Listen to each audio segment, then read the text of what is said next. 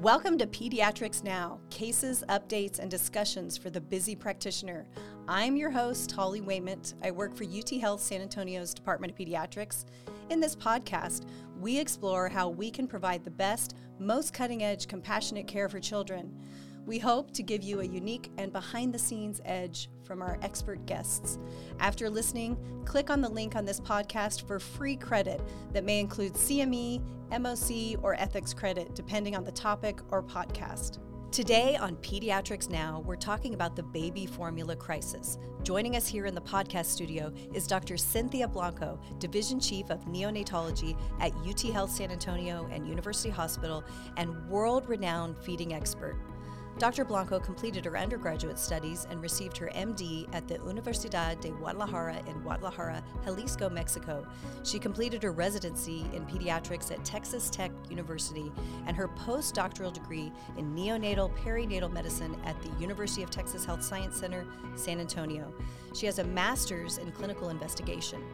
Dr. Blanco is heavily involved in clinical research and has been well published in peer-reviewed journals. Her research interests are in parenteral and enteral nutrition of the critically ill neonate. Her research focus includes enteral nutrition strategies to decrease the incidence of necrotizing enterocolitis with exclusive human nutrition. Due to her passion in neonatal nutrition, the Bone Institute was established under her leadership at UH. She is one of the members of the Committee of Nutrition for the American Academy of Pediatrics.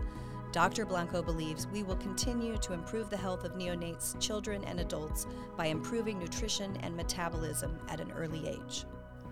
Dr. Blanco, it's such an honor to be here with you today. I'm so impressed with your work and what you're doing to improve the lives of neonates.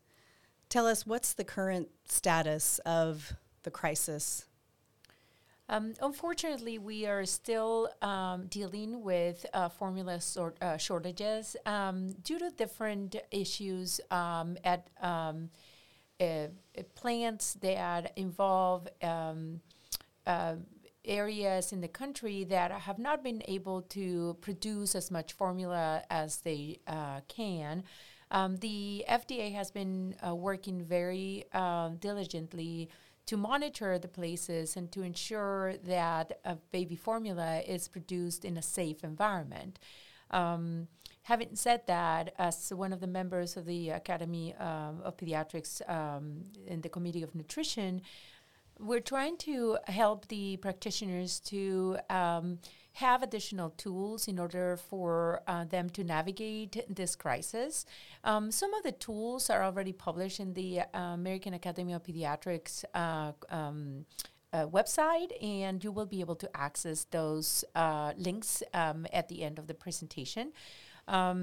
With the different formulas that you have, one thing that we have to remember is that there's very few children that require specific formulas that cannot be exchanged for other types of formulas. So it is important for you to advise the patients what type of disease process does the baby have that will require specific formulas. And with the tools that are published, then you can navigate the different options that those parents have. We're trying to help all of the practitioners to be able to access those tools so you can have a readily available list of formulas depending on the protein type and depending if it's a preterm or a term baby. And therefore, then you have all those different options listed and ready to go for your patients. That way, then your patients know that, okay, so if I cannot find this specific brand, this other specific brand has the same components, it's just made by a different company, and you can reassure your patients that in general, the majority of the babies will be okay by switching to different formulas as long as they have very similar components. So generic brands are safe? The generic brands are safe as long as they are purchased from large and established companies. I am, aware of, like, for example, Target, Walmart, Costco. Those are big companies that are producing generic formulas for term babies, and those should be perfectly safe as long as they are still within the date of usage, of course. So are there unsafe practices you've seen that you'd like to tell pediatricians to talk to their patients about avoiding?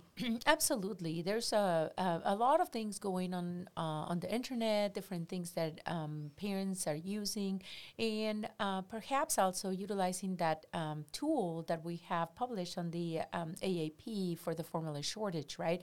To remind the public to avoid those unsafe practices. For example, diluting and adding more water to stretch that baby can is not safe. Reminding them that those formulas have specific, nutrient concentrations that are not going to be met for the baby's needs if they do that. And a lot of the issues will be with the electrolytes, the percent of calcium, sodium concentrations, and the babies can develop seizures and develop other conditions. Other unsafe practices that are going on are producing or making your own formula at home. And with the thought that, 50 years ago, we were making our own formulas because not everybody had access, and there were not a lot of companies making baby formulas. But we have learned a lot since. And we know now that a lot of those formulations that can be made at home don't have the specific nutrients that the babies need to provide the best nutrition for brain growth, iron supplementation, and a lot of other supplements that we have learned over the years in this formula science, right? And the other thing is also some parents are using substitutes like soy milk, right, or regular cow's milk or oat milk, and they don't have the right amount of nutrients either. So reminding them that those unsafe practices are not going to be okay and that they're harmful for their babies, it's very important. It all depends also if the baby's less than 6 months old, if the baby's 9 months old, or over 12 months of age. And those tools for the reminders of what to do, how to change the formulas, and what is safe and unsafe, depending on the age of the infant, are very important for you to remind your patients. The other thing is some people are using toddler formulas, right? Because then they see them at on the shelves, and then they see that they're powder formulas, and they say it's, toddler. It's probably going to be okay, but the amount of nutrients that the toddler formulas have are not enough and is not sufficient for the baby's growth. So I think that, having those tools, you can print them, you can have them readily available, and just as a reminder, as constant reminder, every time you see your patients will be extremely helpful. And last is the use of pasteurized or unpasteurized donor human milk. There's a lot of practicing of that in the internet, right? Sharing breast milk. And breast milk is the best nutrition for your baby, and encouraging breastfeeding and having additional support services for moms to be able to successfully breastfeeding is going to be the best feed that they can give for their babies. But sometimes some moms cannot produce enough. So then they're getting to a resource where they are either obtaining or purchasing unpasteurized donor human milk, and just to remind them that that's unsafe. Because a lot of the disease processes that get transmitted through blood, they get transmitted through the donor human milk, and that is an unsafe practice.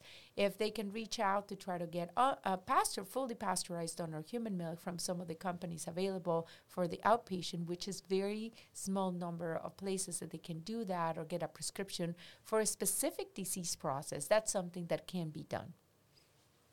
Do you feel like there could be a lack of trust in the public because they've seen this crisis, and so they have that urge to try to, I'm going to take this on myself and try to create something, and that's something that pediatricians really need to be conscious of? Yes, absolutely. I think that, there's because of the pandemic, because of many things that have happened since, and because the access of information through the internet, I think that it's something that you constantly have to remind your patients every time they come for a doctor's visit.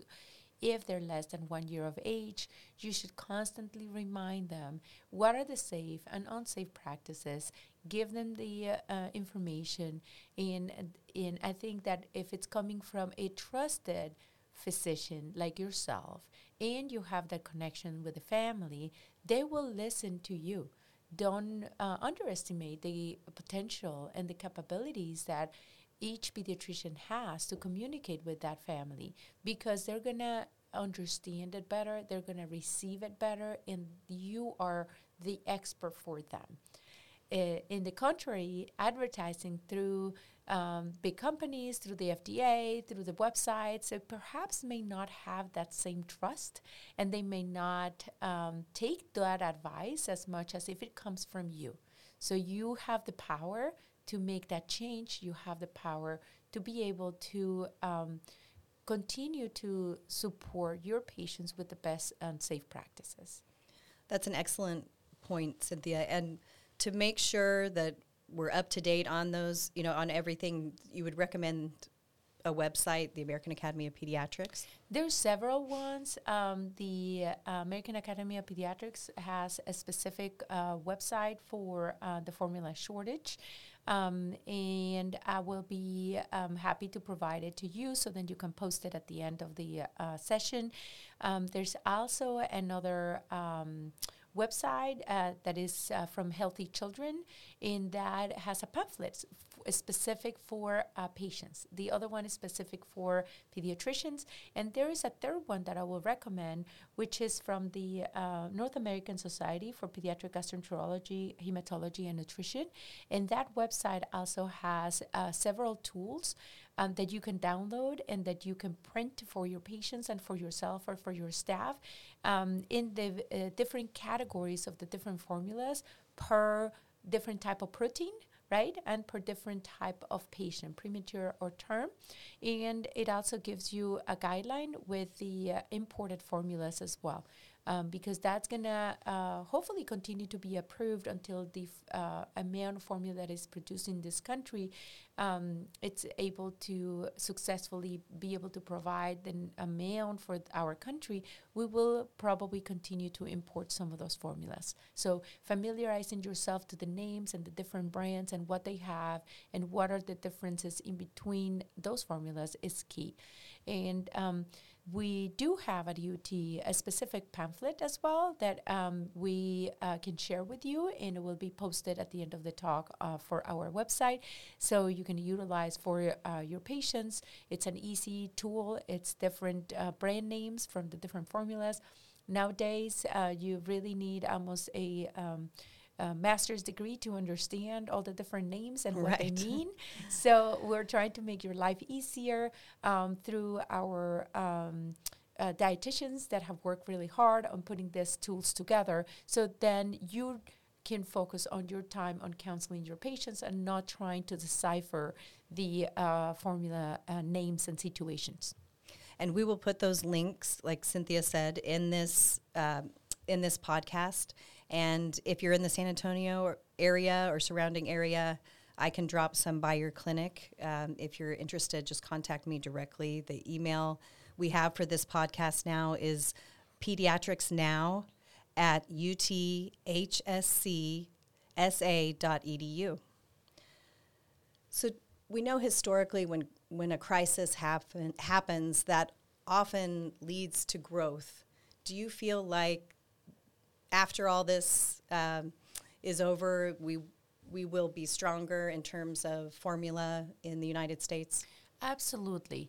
I think this has given us the capability of seeing how certain formulas that are key for certain type of patient. For example, our patients with metabolic disease, right? Our patients with renal conditions, our patients with very severe gastrointestinal conditions that require a specific type of formula, but it's only made by one particular company. How this can really trigger not just a crisis in our country, but it was a global crisis, right? So this will trigger other companies to be able to make a few of these formulas, and the importation of different formulations from our friends in Europe, other companies that are around, that before it was, months and months and even years of getting these formulas over to be able to utilize them. I think it's going to open the door to have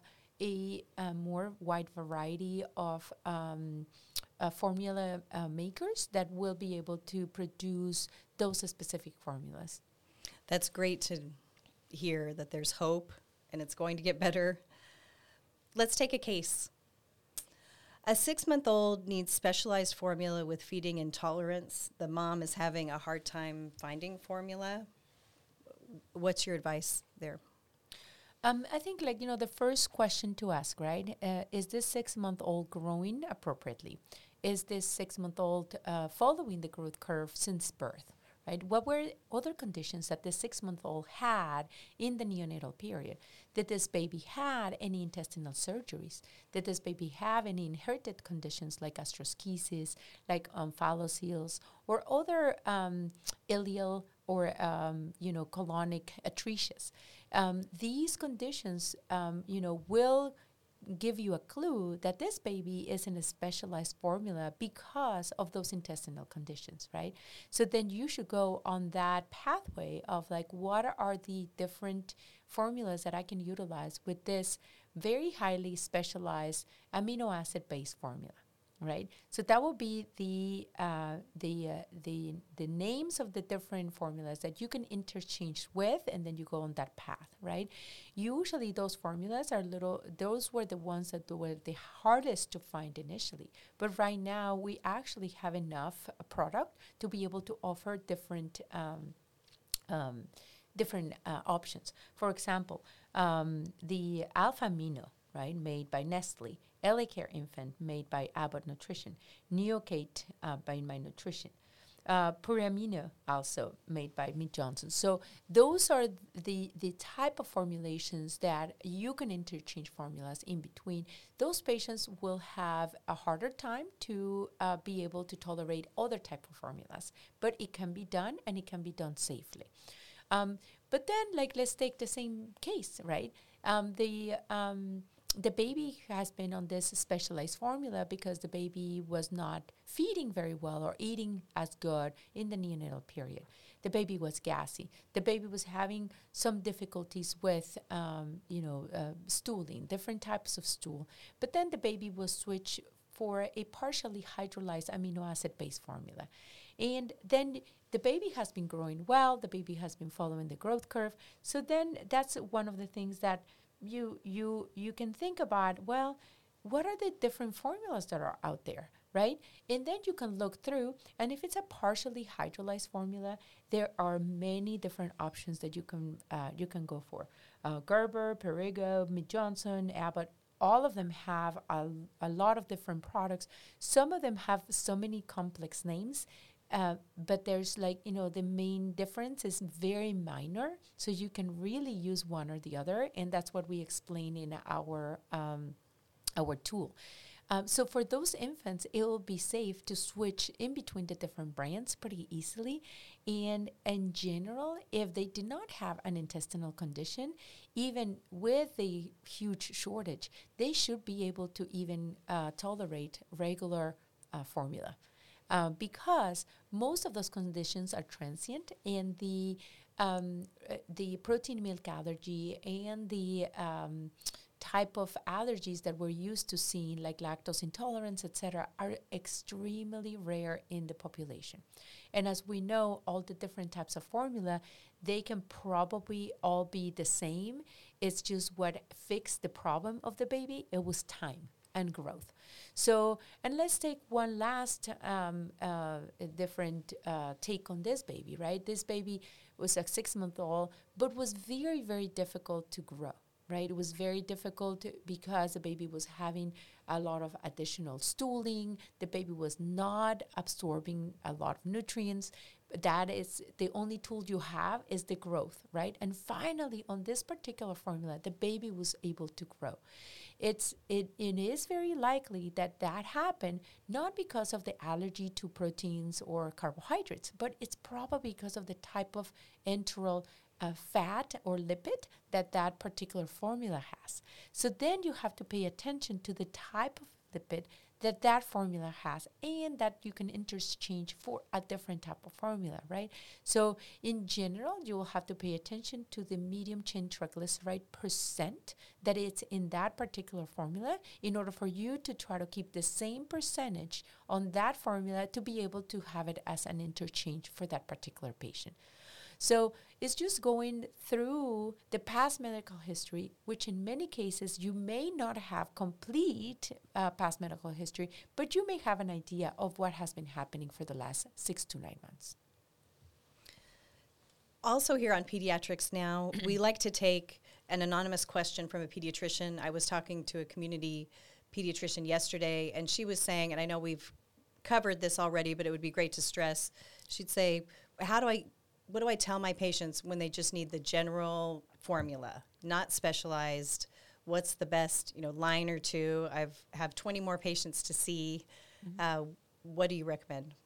The recommendation will be you can interchange the formula, the generic one. You can buy the generic or any of the term formulas that you would find in the market, and you can change to any of those formulas any day and any time, and your baby will very likely be okay. Even if the baby was, premature, right? The late preterm babies, they need a little bit of extra of calcium, phosphorus for a transient period of time, but we really don't know how long do they need it, and is that beneficial to them? So on the babies that were born that were greater than 1,500 grams, it's very likely that also using the regular term formula, it's going to be okay. And you should try to really emphasize the formula, the content is the same. It's just somebody that makes it different, and is the name, and is what they say on those names that perhaps may lead you to believe that it's a better formula than the other formula, but it's not. The content is the same, and you can reassure them that their baby will be okay. And is it okay to follow the directions on the can of formula? Absolutely. It's okay to follow the directions. The few exceptions is the patients or the infants that have different types of concentrations for caloric content that it's higher than the regular concentration. The majority of the patients that are seen in the clinic, they will be on a 20 calorie per ounce formula, and they should follow the can instructions, especially if they're buying the formula from overseas. Is there anything we haven't covered that you feel like pediatricians need to know for this update? I would say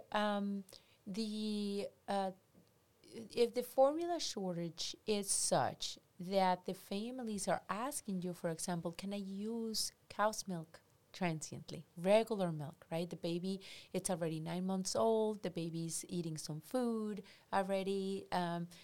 You can probably say yes for a very transient period of time. Usually we do not recommend for more than a week.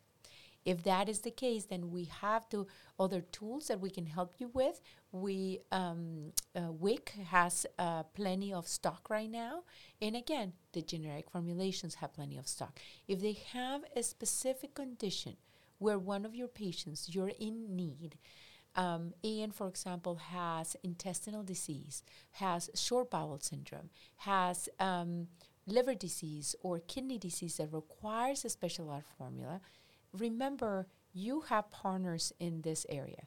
You have UT Health, University Hospital, the inpatient dietary services that you can find also in our website. we will be able to help you find those formulas, because that's what we do. We take care of the sickest patients, and we take care of a lot of the patients that require those specialized formulas, and we will be able to help you. That's wonderful. And is there one population to be particularly aware about who is affected the most by this crisis? One of the populations that were affected here in town was the babies that have gastrointestinal conditions that fortunately now we have not have a shortage of their elemental formulas for quite some time, so I'm hoping that that's going to stay the same. And the other population was the babies that had kidney failure and require specific formula, the PM6040, and fortunately that has not been in a shortage anymore. But we have other tools to be able to either help you find it if this crisis goes back into affecting that particular population. Thank you so much, Cynthia. This information is incredible. And how's it going in the NICU? It's going great. We have a lot of babies. We are taking care of a lot of babies with very different conditions that are very sick. And fortunately, our amount of mom's own milk, it's pretty good. It's pretty high. Our amount of pasteurized donor human milk that we utilize for our premature babies or our babies that have the highest risk conditions, it's enough.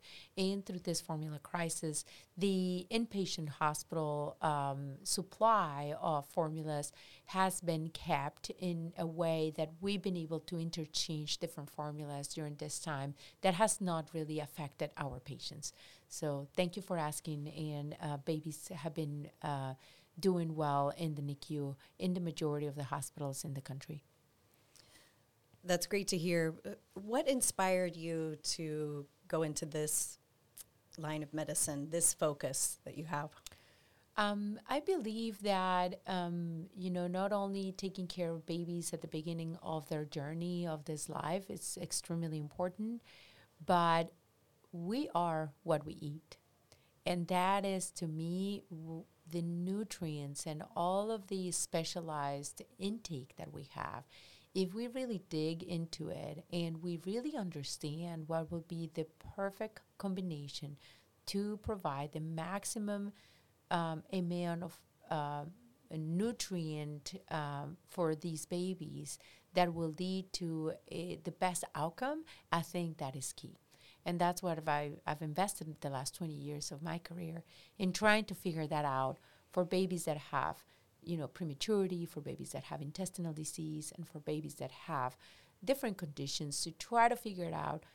There's not one recipe that works for all. There's multiple recipes, and what are the recipes that are best, well-balanced to be able to provide that long-term health and the successful transition from being in the womb to the outside world. Do you have some words of wisdom, life advice for our listeners that you'd like to share? Well, I am a pediatrician at heart. That was my first love. And I always tell my trainees that the love and the passion to serve a child is what drives me. And that's what gets me every day to work. That's what has given me so much strength to be able to go through a lot of hurdles through medicine and to go through understanding and putting all this time and effort into learning to try to provide the best care for our children who are the future of our world. I will emphasize that in my career of academics, juggling clinical trials, basic science, doing experiments, teaching, developing curriculums, and taking care of patients directly, it's a juggle of every day, which will probably be the same as a juggle of every day that all the pediatricians do, of going to work every day, trying to juggle their offices and trying to juggle being administrators, right, being their own researchers on their own way and doing all of the also, family stuff that you have to do. But at the end of the day, it pays off. I think that it's we have to make time for everything. And as long as we are enjoying what we do every day, it doesn't matter if we work hard, if we work so many hours or after hours. What I tell all my students, what it matters is that I'm lucky enough to be doing what I love to do and that I'm passionate about it. And not many people can say that that's what they have for their job every day. I am very lucky, and I feel that I come to work every day to do the best thing we can do for the kids. And I feel so lucky to be able to be here sitting with you, talking to you. Here on Pediatrics Now, I like to promote activities outside of medicine in this high burnout, high stress career. What do you like to do outside of medicine? I like to travel a lot, and everybody that knows me knows that every little time that I can find, even if it's a weekend, I will pack my bags and I'll just go. And I think that it's important to do that, to do something that you're very passionate about, right? I'm passionate about the kids, but I'm also passionate about travel. So any time that I can find, I just, whether it is at a state park close by or it is at a different city in a different country just for the weekend, I am always on the go. And I think that just finding the time to do it at that moment, right? You will never be able to carve time and to be able to do this. And maybe once a year you can do it and you can plan it. But in between, I love to have this extra bits of happiness that, it recharges me, even if it's, a lot of time on the road or a lot of time on an airplane.